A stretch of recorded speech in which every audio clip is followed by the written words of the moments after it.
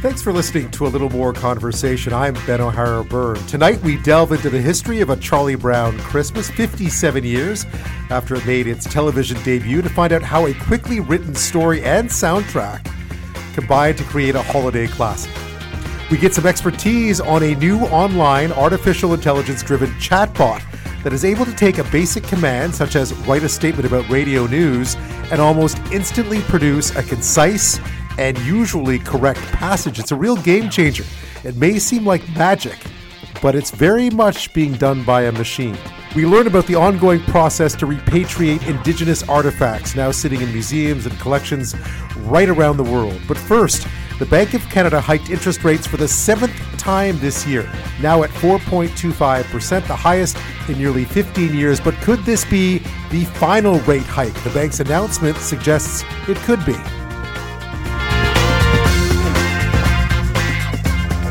The Bank of Canada raised interest rates again today. That's the 7th time they've done that this year.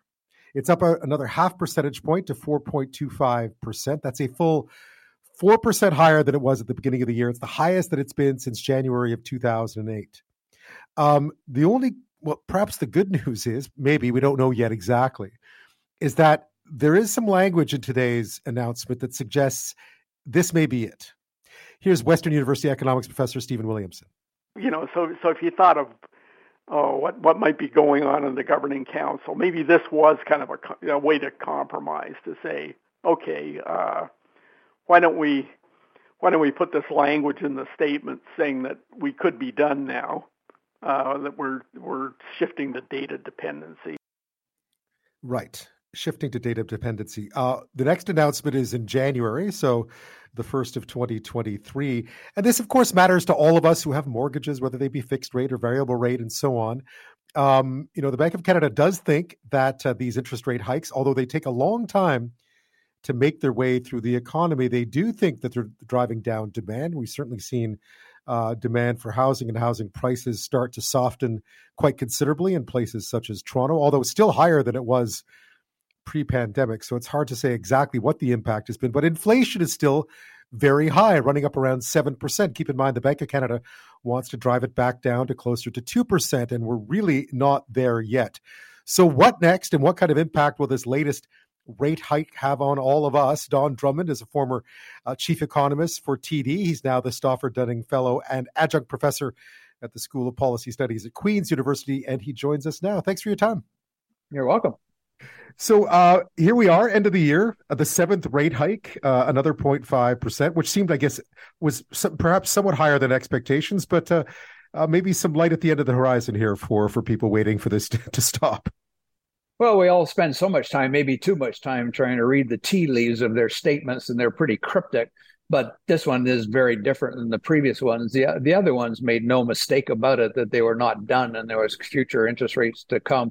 This time they said, well, we're thinking about it. It doesn't say there won't be more, but it didn't indicate this time that they're only thinking in one direction. They're thinking, maybe that's enough. We'll wait. We'll see. We'll wait for more data. But of course, that never works out, because the impact of the interest rate increase they just put in place today won't show up for another year or two. So it's not like you could sit around and wait to see if it's working. So in other words, even the interest rates the hikes they started to impose earlier this year, the first ones still really haven't wound their way through the economy just yet. Well, and this is the terrible thing with monetary policy. You got lags in human behavior, and the lags will bedevil you every time, because who knows? We may look back in 10 years and maybe 3.5 was enough, maybe 4 was enough. But in fairness to the Bank of Canada, they won't know that for another year or two. So you don't really know when to stop. And then human behavior kicks in. You have been criticized quite roundly for keeping interest rates too low for too long. So if you're going to make a second mistake, you probably don't want to make the same one twice in a row. So if anything, you're probably going to edge towards the risk of having increased too much. Because imagine how they would look if in a year or two from now, they had stopped the interest rate increases and inflation was still a big problem. And then people would be harshly critical and said, you make a mistake in 2020 and 2021, and you just continue the mistake in 2022. 4.25 is probably high enough, but again, we won't know. The economy is still, in both Canada and the United States, they're still producing fairly robust numbers. The labor market's still tight. We'll see whether that's going to be enough to turn it around. Bankers are human, is what you're saying, Don, of course. Absolutely human, and dealing with a very imprecise policy tool. You would like to have a policy tool in which you saw the results very quickly, and that is definitely not what you've got with monetary policy. Well, you see some positive signs here. As you mentioned, the economy is still doing pretty well. Jobs numbers are still positive. And according to the Bank of Canada today, at least, they are seeing a bit of what they'd hoped to see, which is a drive down in demand because of these interest rates. Yeah, the demand softened a little bit, and never have 39 million people in Canada been so well versed in all the different ways you could measure inflation. Because it used to be the headline inflation was all anybody would look at. Now they're again reading through the tea leaves of these sub indices of the Bank of Canada. What is it excluding food and energy? The United States. Increasingly, you get into the popular press the consumption deflator, which I'm sure no one's ever paid any attention. But if you really look hard enough, inflation is moderating, but still way above the targets of both the Federal Reserve Board and the Bank of Canada, but at least going in the right direction. Yeah, but sticky though, right? I mean, if 2% is your target, more or less, I mean, it's still up around 7%, and it looks like it's been stuck there for a while. I guess it may stay there for the time being, as you mentioned earlier, as these interest rate hikes work their way through the economy. And we still, a year ago we were at 0.25%. So this is still a relatively new monetary policy wise. We're still in the relatively early days of this. Yeah, at least there's some satisfaction that some things sometimes work the way they're supposed to work. I mean, basically, the whole Bank of Canada model is, where is the economy versus the level of potential output? Is there an output gap? The economy is underperforming the potential, or is demand above the potential? And they have said for quite a while that demand is above potential. They still hinted at that in today's statement. And that should produce above acceptable rates of inflation, and it is. And then, of course, piled onto that is a whole bunch of special factors like the increase in food inflation, or Russia's attack on Ukraine, what we're seeing on the energy prices, the challenges of the global supply chain. So we have that basic bare bones potential demand being exceeded, which would generate inflation itself. And then we've got no shortage of special factors added onto that.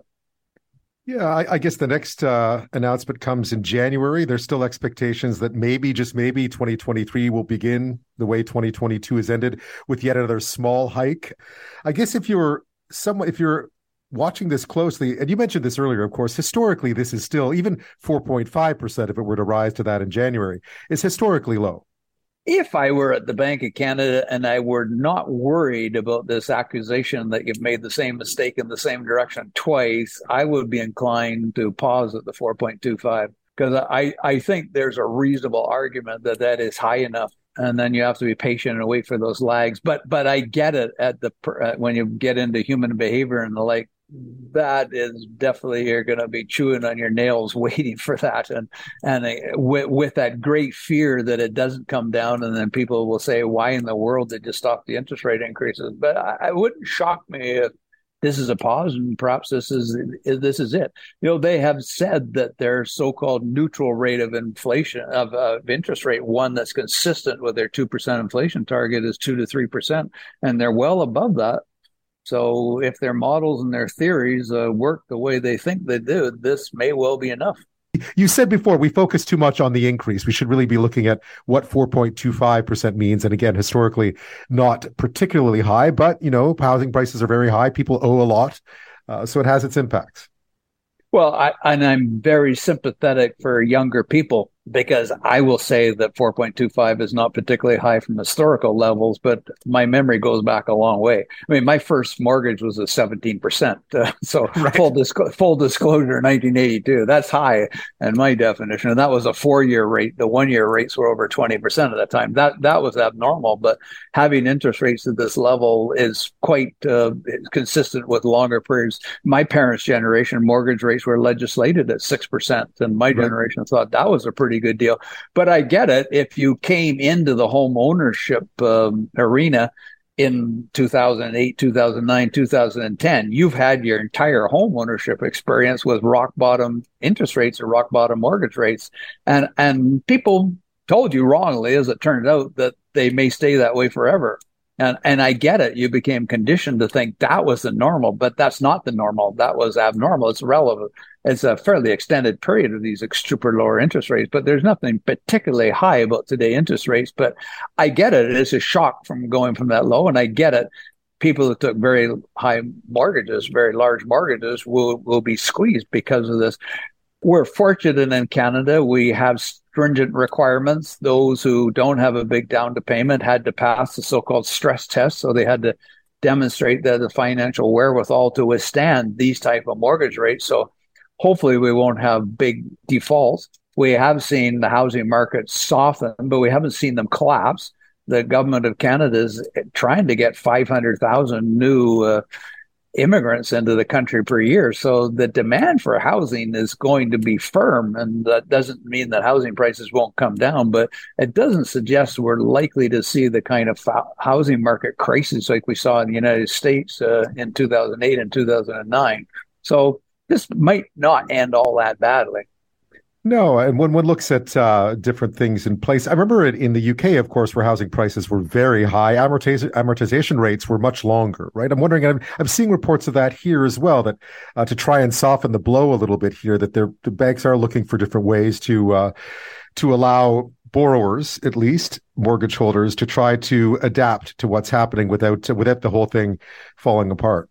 Well, that's the part that people haven't paid really close and attention to their variable mortgage rate. We want to check that out, because in some cases the interest rates have a trigger point and people are having to make higher monthly payments. But for a lot of people, what's been happening is they've continued to make the same payments, but their amortization period has increased. And in some cases, their amortization period right now may be over 100 years. Wow.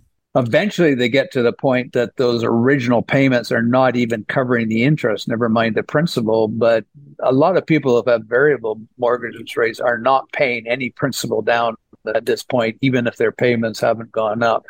And of course, people at fixed mortgage rates who have come due are facing much higher rates. Again, not particularly high from a historical perspective, but I get it, the pain if you've had 1.65 of your mortgage rate for the last 5 years and you're facing something that's way higher than that. Obviously, that's very difficult. The bond market seems to think, at least, that when it comes to something like fixed rate mortgages, that things are that we're plateauing here to a certain extent. Well, and that is the interesting thing. And of course, that brings the inversion of the yield curve into play, because there's a lot of people that have this knee-jerk reaction that the yield curve is inverted. In other words, short-term interest rates are above long-term interest rates. That's a so-called reliable predictor of recession. But it's sort of like our comment, you got to pay attention to levels, not just rates of change. Yes, we do have an inverted yield curve. 10-year Government of Canada bond yields are below 3%. But the short-term interest rates aren't particularly high, and the long-term interest rates are, by historical standards, quite low. So I don't think that automatically suggests that that's a predictor. When we've had inverted yield curves before, and we have had recessions following, we've had much higher short-term interest rates than we've got at the moment. That's a good thing in a way, to have the longer-term bond yields somewhat lower, because they do form the funding model for the fixed-rate mortgages. And we shouldn't forget about the people who have worked hard and may be fortunate to be in a net savings position, because they have been in a terrible position for the last 20 years, that if you're investing your money in fixed income bonds and guaranteed investment certificates and the like, the interest rates have been so low, they haven't even covered the rate of inflation. So now at least you can get guaranteed GICs that are somewhat interesting for the first time in a very long time, and some return for the hard work you put in to generate those savings. Yeah, I remember my grandma had GICs back in the day when they were quite valuable, but certainly not in my adulthood. Don Drummond, as always, thank you so much. Oh, you're welcome. Oh, you recognize that song, don't you? Deborah says that A Charlie Brown Christmas is my favorite ever. It makes me laugh, cry a bit, and smile throughout. Yeah, I watched it again. It's been a long time. I've obviously listened to the soundtrack many, many, many, many times. I mean, it's kind of a Christmas standard, but I hadn't seen the special in quite a while. And I forgot just how adult it was, that, some of the topics that it deals with Charlie Brown's sort of feelings about Christmas, his conflicts about the way the spirit of Christmas, are actually very poignant in a lot of ways, and certainly way above the level that I would have considered it as the first time that I saw it, like so many of us, sometime in the 70s, after it had been on for quite a while. Keep in mind, it debuted this week in 1965. So it's been 57 years since it first aired. And at the time, it was pretty rushed, according to the history. It was the first televised special to feature this already very popular cartoon strip, Peanuts. And it was rushed for a number of reasons, all of them very interesting, but few expected that this would not be a one and done, and that it would continue to be seen again and again and again. A reminder of what it was like. You've been dumb before, Charlie Brown, but this time you really did it. What a treat!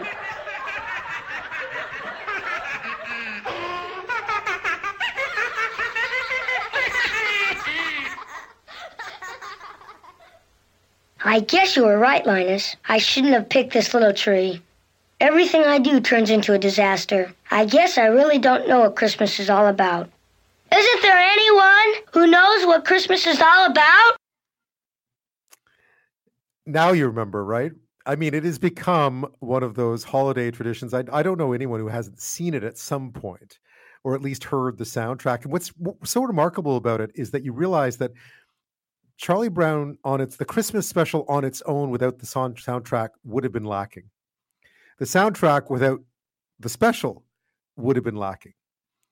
And there's a reason for that, by the way, because part of that soundtrack wasn't even written for a Christmas special.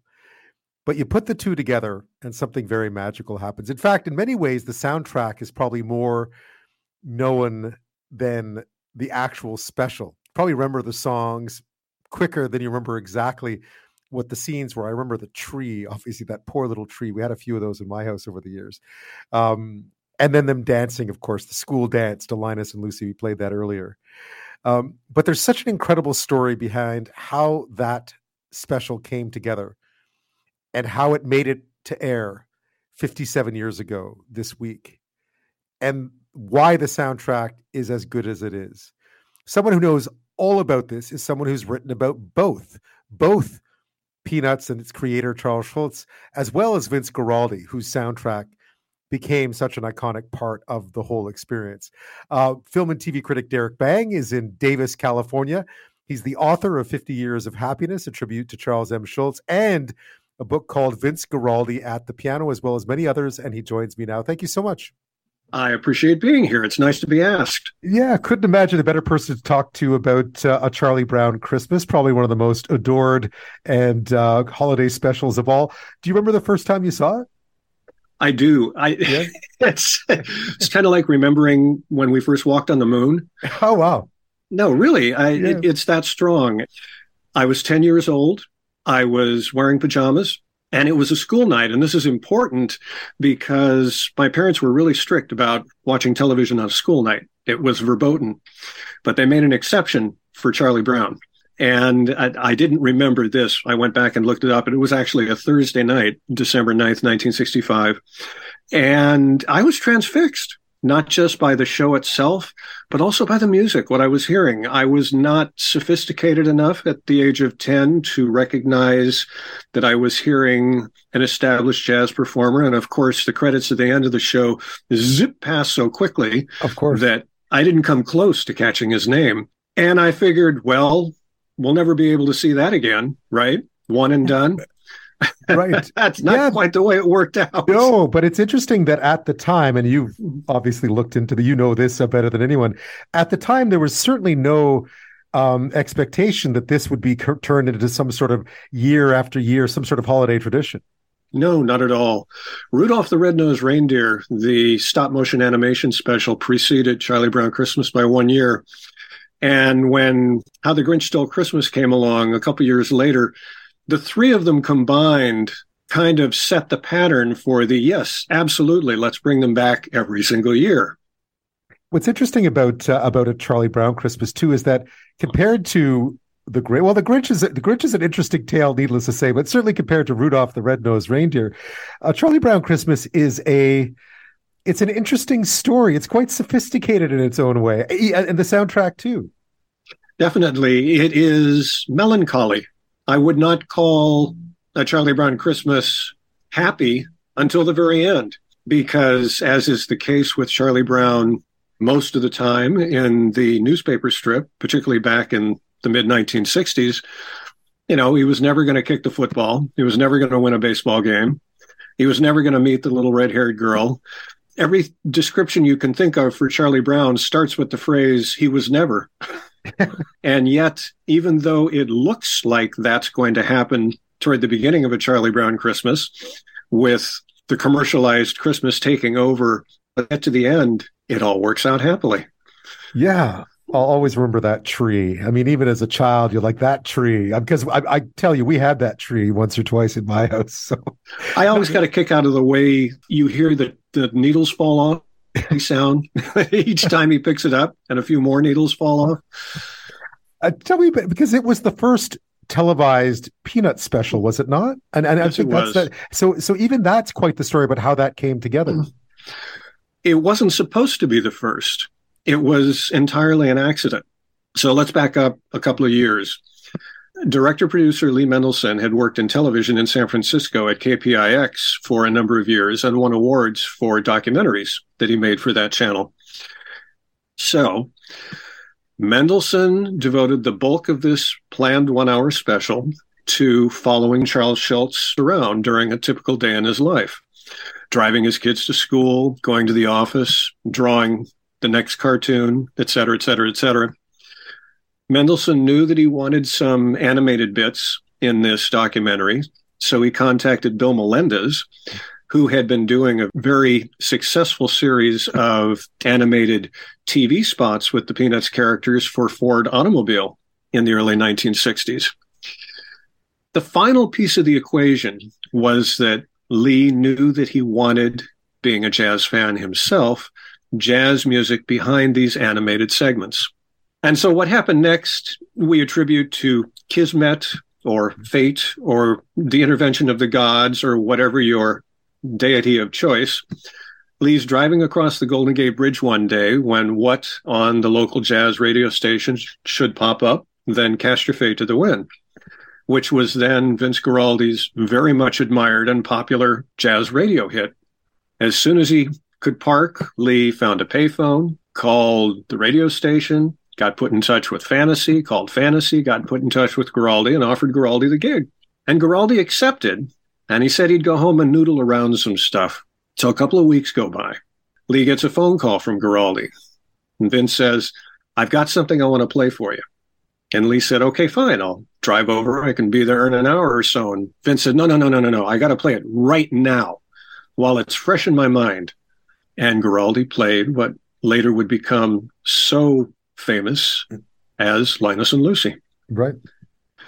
And again, telling this story decades later, Lee insists that at that moment, he knew that that was not only the missing element, but that if I had not gotten in touch with Vince, I'm not sure we ever would have had a franchise. Lee felt that strongly about Guaraldi's music. When the documentary was finished, Lee wasn't able to sell it to any of the three big American TV channels. The network, CBS, ABC, and NBC, they all passed. So Lee tried a Hail Mary play. He cut the 60-minute show down to 30 minutes. Still wasn't able to sell it. Okay. We now move to the spring of 1965, when an advertising rep who had watched the documentary was approached by Coca-Cola, which wanted to emulate Timex, which had gotten some good action for sponsoring the previous year, 1964, special Rudolph the Red-Nosed Reindeer. Right. Coca-Cola wanted some of that Christmas action. So they said to Lee, the ad rep said to Lee, have you and Charles Schulz got a Peanuts Christmas special? And Lee said, oh, absolutely. Having no such thing, right? Right. So the ad rep said, great. Coca-Cola wants it on their desk, a script treatment by Monday. This was a Friday. So Lee hangs up the phone, looks at it thoughtfully for a couple of moments, calls Charles Schulz and says, guess what? I just sold a Charlie Brown Christmas. And Schulz said, what's that? And Lee said, that is what you are going to write this weekend. Well, Schulz took it graciously. Lee drove up, and the two of them blue-skied various things back and forth, and they did indeed have a script ready that they were able to send to the Coca-Cola execs the following Monday morning. It was already spring, early spring, and when Coca-Cola gave the go-ahead, Lee and Bill Melendez weren't even sure they had enough time to do a half-hour animated special that had to air that December. But they did manage, and when they finished, I envision the film reels still being wet in the can. No, Lee flew it to New York to screen it to the CBS execs, who hated it. They didn't like the fact that the kid characters were voiced by actual children. This was novel. Up to this point in time, you think about, Rocky and Bullwinkle, the Flintstones, whatever, they're always voiced by adults. Mm-hmm. They didn't like the jazz music. They didn't like the religious content. Oh, they really didn't like the religious content. Mm-hmm. And Lee was sent packing. Well, he pulled out another Hail Mary play and booked an appointment with the head of CBS. And it must have been a heck of a pitch, because the CBS head reversed the decision. And of course, as we know, the rest is history. The show aired as planned on December 9th, 1965, was a monster hit. And then, miraculously, it came back the following year. And again. And it came back again the following year. Again. And again, and again. And no wonder that show and Guaraldi's music have become so important to so many people as part of their annual holiday tradition. People listen to that album when they put decorations on the tree, or wrap gifts, or bake Christmas cookies. It is ubiquitous. Yeah, not even particularly Christmassy if you think about it. I mean, it is now. It has become such. But if you think about it back and then, it wasn't Christmas music per se, was it? No, it really wasn't. There are some Guaraldi arrangements of familiar Christmas songs on the album. O Tannenbaum, the Christmas song, which, by the way, is not in the special, which is interesting. Mm-hmm. Of course, the kid chorus sings "Hark the Herald Angels Sing," mm-hmm. and there's that riff on the Little Drummer Boy, My Little mm-hmm. Drum. But yes, beyond those, Guaraldi recycled themes that he had written for the documentary that never aired, most notably Linus and Lucy, and Frida with the natural curly hair, and Happiness, and a few other little items that you hear snippets of very briefly, fleetingly during A Charlie Brown Christmas. But as you say, primarily, you know what it is? It's a bossa nova album. And, not as in 1965, you would not have regarded it as a quote-unquote holiday jazz album per se, certainly not along the lines of what somebody like Kenny Burrell or a few other of the early jazz cats who released holiday albums did. And yet, today, it is the most famous holiday album, which 57 years on, I think is nothing short of miraculous. It is miraculous. Derrick Bang, it's such a fascinating story. I have to leave it at that, but thank you so much. You're very welcome. So I'm not sure if anyone has pointed this out to you since it became all the rage sort of over the last week or so, but I've been on this website today called chat.openai.com, and it is a chatbot, artificial intelligence-driven chatbot. And I don't know much about how this stuff works. I do know what you can do with something like this. And it's quite remarkable. In fact, people have been sort of jaw-dropped by this whole thing. It's called ChatGPT. Essentially what it allows you to do is you can enter a command. Say, for instance, write a statement about radio news. And this thing churns out a statement about radio news in a nanosecond. So what it did is, radio news is an important source of information for many people around the world. It provides timely updates on current events, politics, sports, and more, allowing listeners to stay informed about what is happening in their local communities and beyond. Now, that's pretty generic, right? But that was written by a bot in about 5 seconds. I just asked it to write a statement about radio news, type that in, hit enter, and within seconds, it gave me that, which, if you think about it, is pretty remarkable. I asked them to write a limerick about a radio talk show host called Ben, and it turned out, again, in just a matter of seconds. There once was a radio host named Ben. I don't know about the past tense there. There once was a radio host named Ben who talked with a voice that was grand. He discussed all the news and played all the best tunes and kept his listeners entertained and in hand. Not bad, right? In a matter of seconds, write a limerick about a talk show radio host called Ben. That's what it gave me. Now, I did try to drill down a little bit further and asked them to write an article about Ben O'Hara Byrne. And this is what they gave me. And you'll see this is part of the problem with it.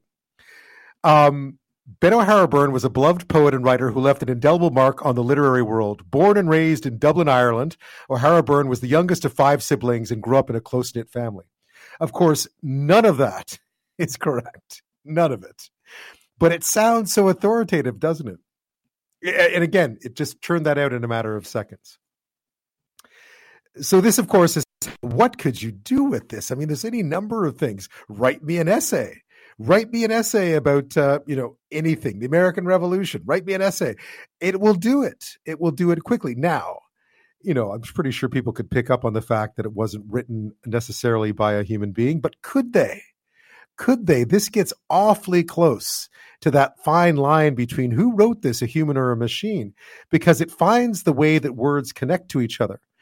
And it searches through its vast memory for associations and so on, and turns things out very quickly. So I wanted to find out more about how it works, why it's caused such a furor, and so forth. And we thought we'd ask Benj Edwards. He's the AI and machine learning reporter for Ars Technica. He's also editor-in-chief of Vintage Computing and Gaming, and he joins us now from Raleigh in North Carolina. Thanks so much for your time. Hi, Ben. Thanks for having me on. Now, you know a lot about this technology, but I think for a lot of first-timers moving into it, it's pretty jaw-dropping because of what it can do. So what exactly does this what exactly does this technology do? I'm not a technical expert on this. I have a cursory knowledge of all this stuff, enough for me to report on it. But, what's shocking people about it is that you can converse with a machine like a human, basically. And it gives a very convincing performance. It's very sure of itself. It can answer a lot of questions in a lot of detail that was never possible before. Yeah, we all have a friend like that, right? That's the. But in this sense, it's able to do some pretty incredible stuff when you prompt it to. And in other words, churn out essays, churn out statements, and so on. Even articles, basically, what the kind of thing you and I do. Yeah, it's great at predicting the next thing in a sequence. So it's great at completing thoughts. For example, like if you start a poem or something, or you start like an essay, it can finish that. It can also originate things. That's something that's sort of new to this ChatGPT because the technology behind it is several years old now, and they've improved it. OpenAI has improved it over time. So it's learning, in other words. Yeah. They've trained it more, and they've figured out ways to guide its output to be more accurate over time, just mostly through human feedback. Yeah. So what is it doing? I mean, just so listeners understand what it's actually doing. When you input something like, write a sonnet about my radio show, for instance, it does something, and then it does, in fact, it's not always accurate, but it will spit something out. Yeah, it's absolutely incredible. So it's a predictive text model. The GPT-3 that it's based on is what we call a large language model that is a deep learning AI model. It's a piece of software that has code that can absorb information from a data set, which in this case is millions of books and articles on the internet and Wikipedia, and probably every single English language piece of data they could get their hands on. They've probably fed it into this electronic brain in a sense. It's a neural network that takes this information, all those the word positions in each text it's reading, and it calculates like a statistical model of how often each word occurs close to other words, basically. And in doing that, it sort of gets a general idea of the relationship between concepts. But this particular model, I think, only does a token at a time. Each token is a word. So it's doing like a word by word thing, and it's predicting what's the most likely word that's going to come next in this sequence. And you started out by asking it a question. That's the prompt that it starts. So it's going to continue your prompt by guessing what comes next. And what a lot of people don't realize when they're using ChatGPT is that the entire conversation is the prompt. It keeps adding to itself over time. It has to have that continual feedback to maintain the conversation. Oh, really? Okay, I didn't realize that. Yep. I guess you wouldn't want to play Scrabble against it. That's the for obvious reasons. I mean, it's been interesting, the reaction to it, because there's been both sort of awe and shock, if we want to reverse those words. It can be fooled into sounding confidently wrong. You called it a superhuman fiction machine at one point. That's true. The world's greatest liar. That's the funny thing about it, is I do believe there's some sort of a primitive form of thinking going on here that's understanding some relationships between concepts.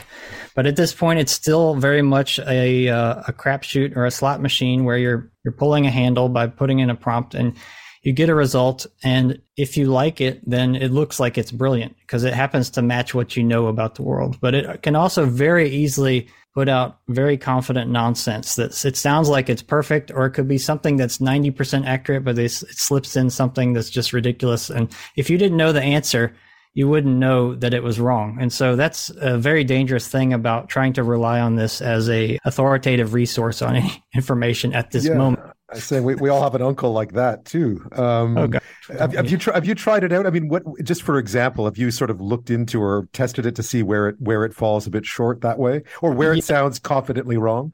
Yeah, I mean, one thing I learned early on messing with GPT-3 earlier this year, before the Chat GPT came out, was I would ask it things about what I know to be true that are not commonly known, like in video game history or computer history or something, because I'm a historian on the side here. And it doesn't know, like, because I've never written about it publicly. It can't bring those ideas together if they haven't already been put together in the training data. And however, if you are in the process of talking to it, you can talk it through a series of sort of logical steps to kind of teach it within that session something that it needs to know. And it can do some basic reasoning out of that, which is really amazing.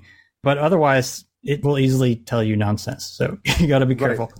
And it does. I mean, what is it? What's the example that's floating around out there? The Ohio-Indiana War, which is fictitious, by the way.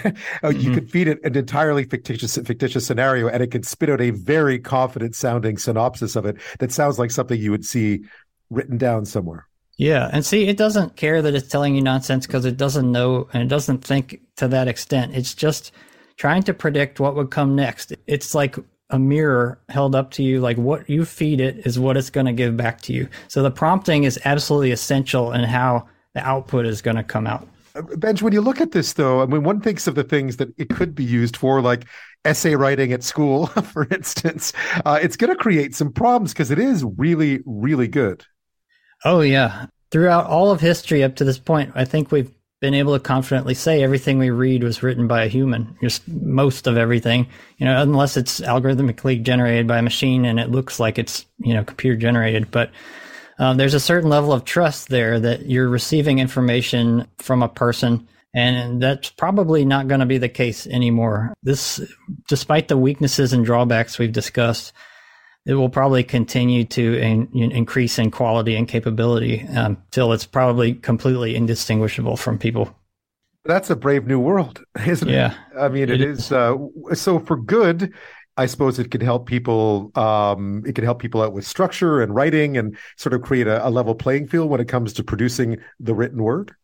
Gosh, the implications are so mind-blowing and so wide. That's why I think everybody's freaking out about this, is because they hadn't considered it.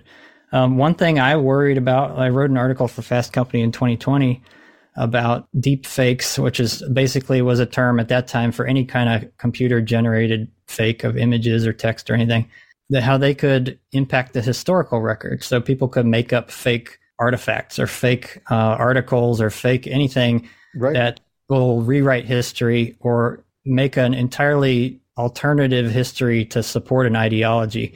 And I think those are extreme risks to our society. Yeah, and I'm not quite sure how to counter that yet, but this is a step in that direction. What about it just in terms of the positives? We talked about that as well, as that it can allow you to, I mean, some people have dismissed this already as sort of saying, well, it's not nearly as game changing as we think. But certainly when you look at it, the future, you're looking at the future, I guess. Yeah. I mean, I've dismissed it too, to an extent, by saying that, yes, this current generation is just like a slot machine. Some people call it a stochastic parrot that sort of just spits stuff back at you kind of randomly, and you see what you want to see in it. But also, just a few years ago, what we see now wasn't possible, and it's been rapid acceleration. And I think that the economic pressures to adopt this kind of technology that can accelerate productivity are just too high to have it stop. I mean, imagine just having people, write or talk to people. You will replace some low-paid workers somewhere. And that has bad effects for some people, but that's what businesses want. They want to streamline costs. They want to increase productivity because that's what the economy demands. And it's going to drive the adoption of this stuff very fast, I think. Yeah, essentially what we're seeing here is a computer essentially being able to converse, right? Being able to respond intelligently and sort of put things together and predict, and that in itself. Now, the company that's looked into this, I was reading, I mean, they're aware of some of the benefits and some of the costs of this, are they not? Yeah, I think so. I have some contacts that know some people in the company. I haven't been talking to them directly at OpenAI recently or anything, but from everything I can tell, like rumors through the grapevine and reading their own policies that they've written, I think they are proceeding cautiously. It seems like they have a sort of iterated rollout plan where their plan is to sort of introduce something, kind of take a step back, see how people react, and then sort of do the next level. And I have reason to believe they have even more powerful technology that they haven't shown anyone yet, because it's just too ridiculous. Because they've even said ChatGPT is it's basically last year's tech. Right. It's like the training ended in early 2022, which means they've been working on something else since then. We could be looking at something like GPT-4, the next generation, maybe next year, and it could just blow everyone's minds. I have no idea.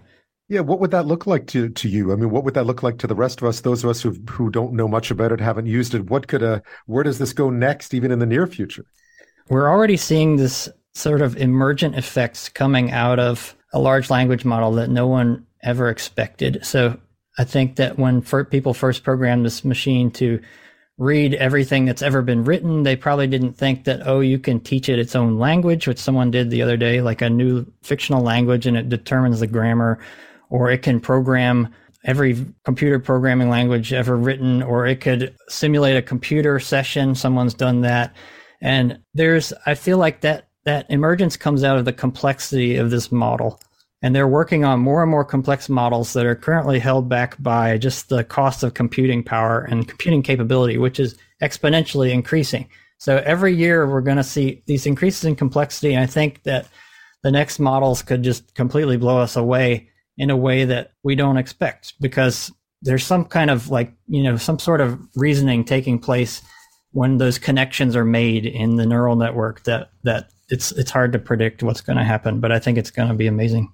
We might not even recognize it when we see it. I mean, at that point, it'll move beyond us. Our ability to compose, right? Our ability to use our brains to write and to speak and so forth. Benj Edwards, thank you so much. Yeah, thanks for having me. It's been great. In this hour, this is a really, really interesting story. There is a totem pole that's been sitting at a museum in Edinburgh, in Scotland, the National Museum of Scotland, for just about a century now. It was carved in northwestern BC, and it was taken by an ethnographer researching Nisga'a village life back in 1929, who then sold it to the Scottish Museum, where it's been on display since 1930. So think about that. Nearly 100 years since it's been there. The pole was carved from red cedar in 1855. It's a memorial of a Nisga'a chief. And so the First Nation has been trying for quite a while now to get it back. They've even traveled to Edinburgh to do so. And now they've reached an agreement. The board of directors of the museum, of the Scottish National Museum of Scotland, have agreed to send it back, which is great news. So it will return to its rightful place. Let's be frank. It's where it belongs. But this is a complicated issue because there are simply vast amounts of artifacts that were either commissioned, taken, sold, stolen from communities right around the world and taken and are sitting in collections right around the world, including here in Canada. So the Western world is under growing pressure to confront issues around rightful ownership of art and artifacts. As historians, Indigenous leaders, social justice advocates, and so on seek to address historical wrongs that led to misappropriation. And that includes lots of very famous examples, from the plundering of art by the Nazis, again, to Indigenous artifacts that ended up being taken from all over the world back to museums, often in European capitals back in the day. And it is a challenging one, because first you have to figure out who has what. Then you have to figure out what you want to do with them. Do you want to return all of them? Where do you put them? How do you handle, is there enough money to be able to handle all the bureaucracy that's involved with this? It's not as easy as simply saying, give it back, because although that might be the case, we don't know where a lot of these artifacts are. If we do, it's important that they obviously be handled properly and given the due respect and given back to those they belong to. But also allowing them enough time and giving them enough support so that they can build proper facilities to house these items if need be. So to dig into all of this, and it is a complex subject, one I think we're just getting started on, is Lou-ann Neel, someone who has a lot of history working in museums. She's an artist herself. Right now, she's the program lead for the Rogers Indigenous Film Fund at Creative BC, and she's the recipient of the Fulmer Award in Indigenous Art. So she understands this issue from all angles. And Lou-ann Neel joins me now. Thank you so much. Thanks for inviting me. So just your reaction to this, to the news that this Nisga'a totem pole is being returned from Edinburgh. It is one story amongst many, but it always feels like a very big deal. Especially when it's totem poles, it's a really big deal.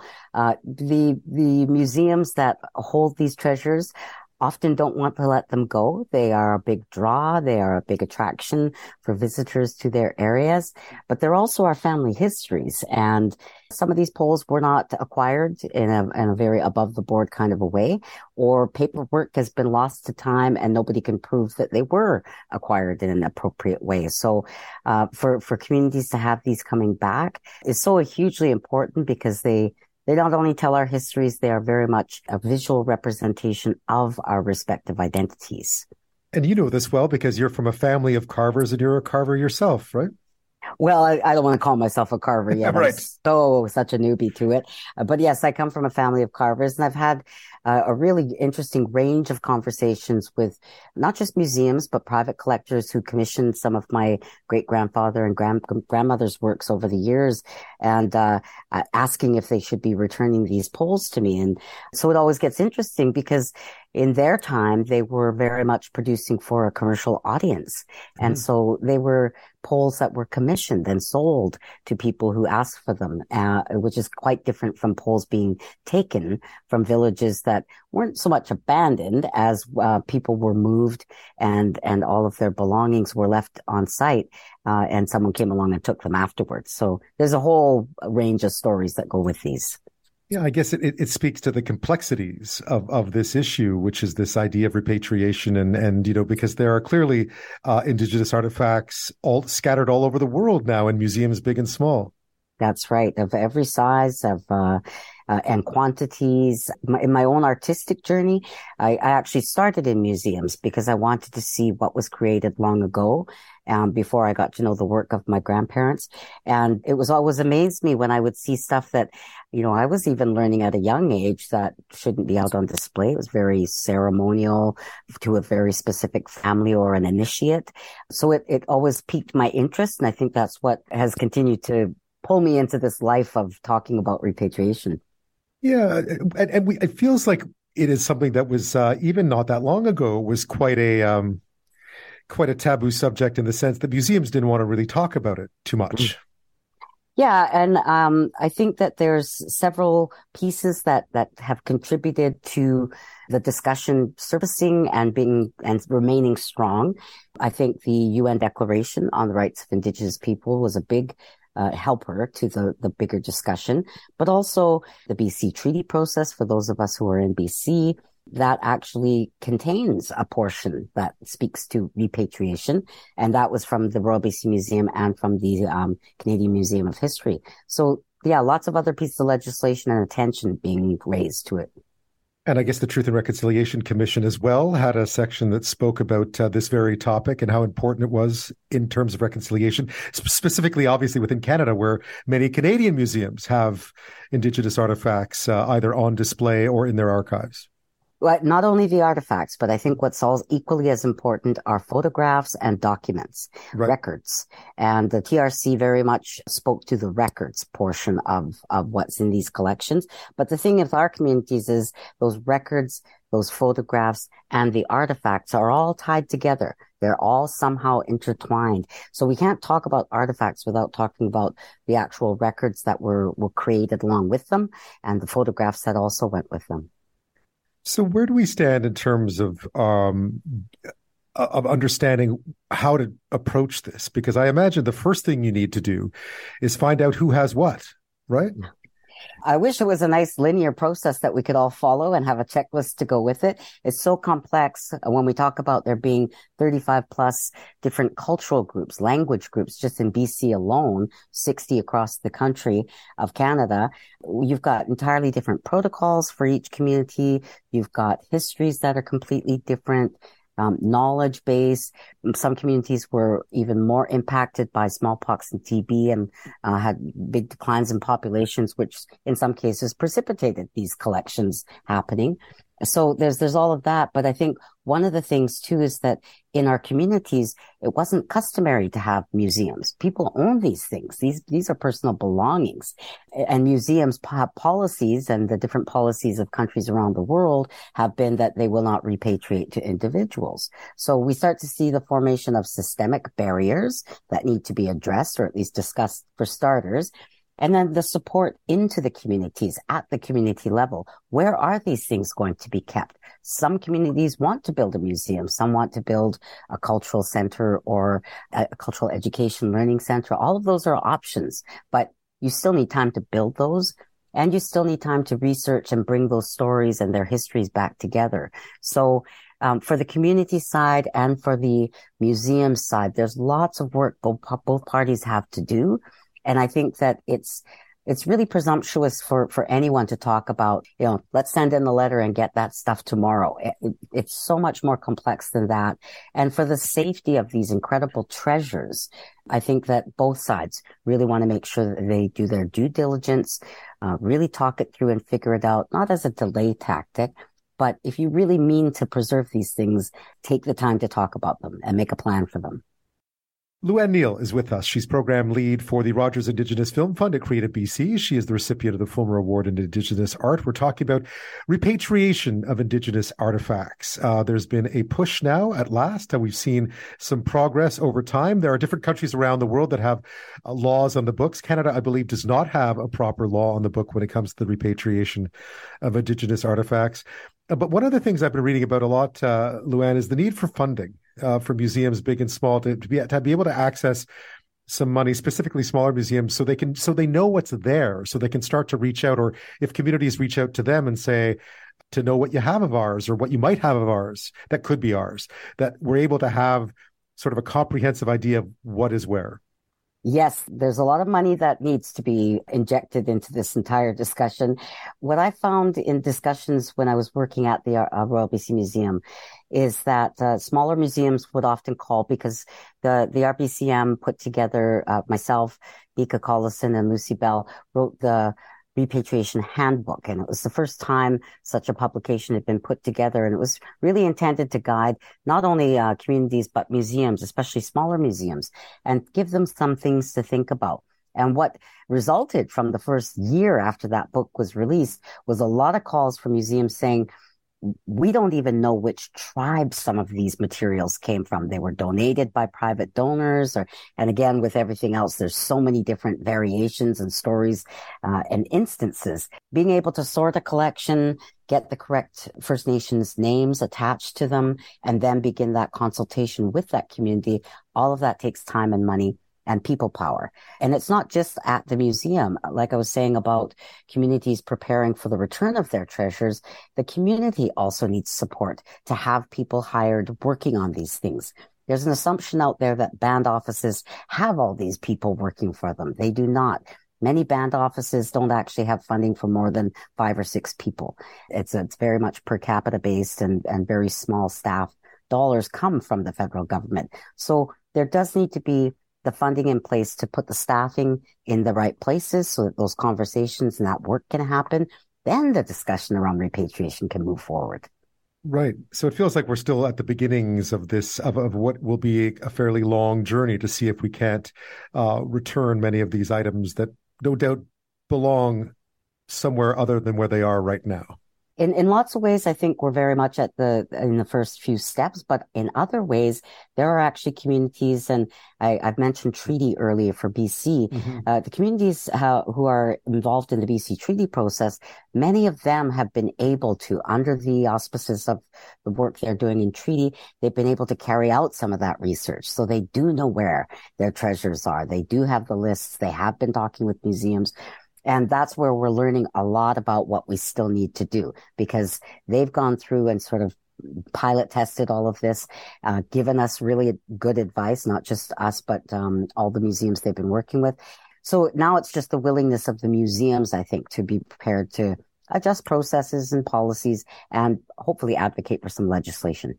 If we think about how many of us, growing up learnt about different cultures and different places at museums, I think if I feel this is a personal view, it would be a shame to see all Indigenous artifacts leave Canadian museums in Ottawa, for instance. But you get the sense that it has to be done differently. How do you make sure that these are the sorts of items that people can still see and appreciate in a city like Ottawa, for instance, at the same time as make sure that it's done in a way that respects many of the things that we now know are very important when it comes to displaying these items or even possessing these items?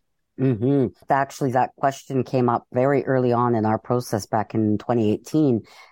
Partially due to communities not being able to receive things back right away, but some communities saying, we're okay with them being in the museums for now, because they're going to, it's going to take a few years to build a place to put them in the first place. Mm-hmm. So there's that. Some communities also talked about being willing to clarify the ownership first and get that down in writing, that these items still actually belong to the community in the absence of proof that they belong to the museum, and that the community is allowing it to stay in long-term loan with the museum for the purposes of public education. So there's a real willingness to do that. But again, first steps first. Most museums, and I'll pick on the RBCM because they are a provincial museum, very much guided by a provincial legislation, the Museum Act. And that act is very, it's pretty clear about, what the museum's all about and what it does. It doesn't have an avenue for repatriation formally in that piece of legislation. The effort to do this came about more at the policy level than it did at the legislative level. So I think that that's something that needs to be looked at. We have to, because otherwise a lot of work will get done and a generation from now when we're beyond retirement and just watching from the sidelines, we may see the next generations run into a legislative glitch. So I'm of the view that if we can take care of it in our era, in our generation, let's do that. Yeah, let's spell it exactly what's what. If you look forward, say 10 years, what would you like to see? I mean, where should we be, do you think, on this when it comes to repatriation and how it fits into reconciliation? Where do you think we should be in 10 years' time? What would be a good pace of change? Well, I would like to see that definitely certain things have been returned home, especially the ones that people have been working on already for decades. Let's bring those to a close. As an artist, what I would really love to see, and what I championed when I worked in the museum, was the inclusion of artists from our communities in research programs, bringing artists in if we know that it's going to take this long, we have artists right now who are interested in creating replicas that either, if pieces are too fragile to make it home and that they're going to stay with the permission of the community, if it's going to stay in the museum, the replicas need to be created and gifted back to those families who own them. And then also this just understanding, it's not just these artifacts and their aesthetic value, it's their, but like I was saying before, the ownership, which family, the stories, the names. There are songs that are attached to a lot of these, and histories and rights and obligations. So it's the whole package. Having an artist go in and replicate a piece isn't just creating a mask or a rattler or whatever. It's about all the research that goes into it, and then that's what comes back. I've seen it in my lifetime where songs were returned back to our community and brought back into a ceremony. It feels like we're just starting. Lou-ann Neel, thank you so much for your insight on this. Thank you.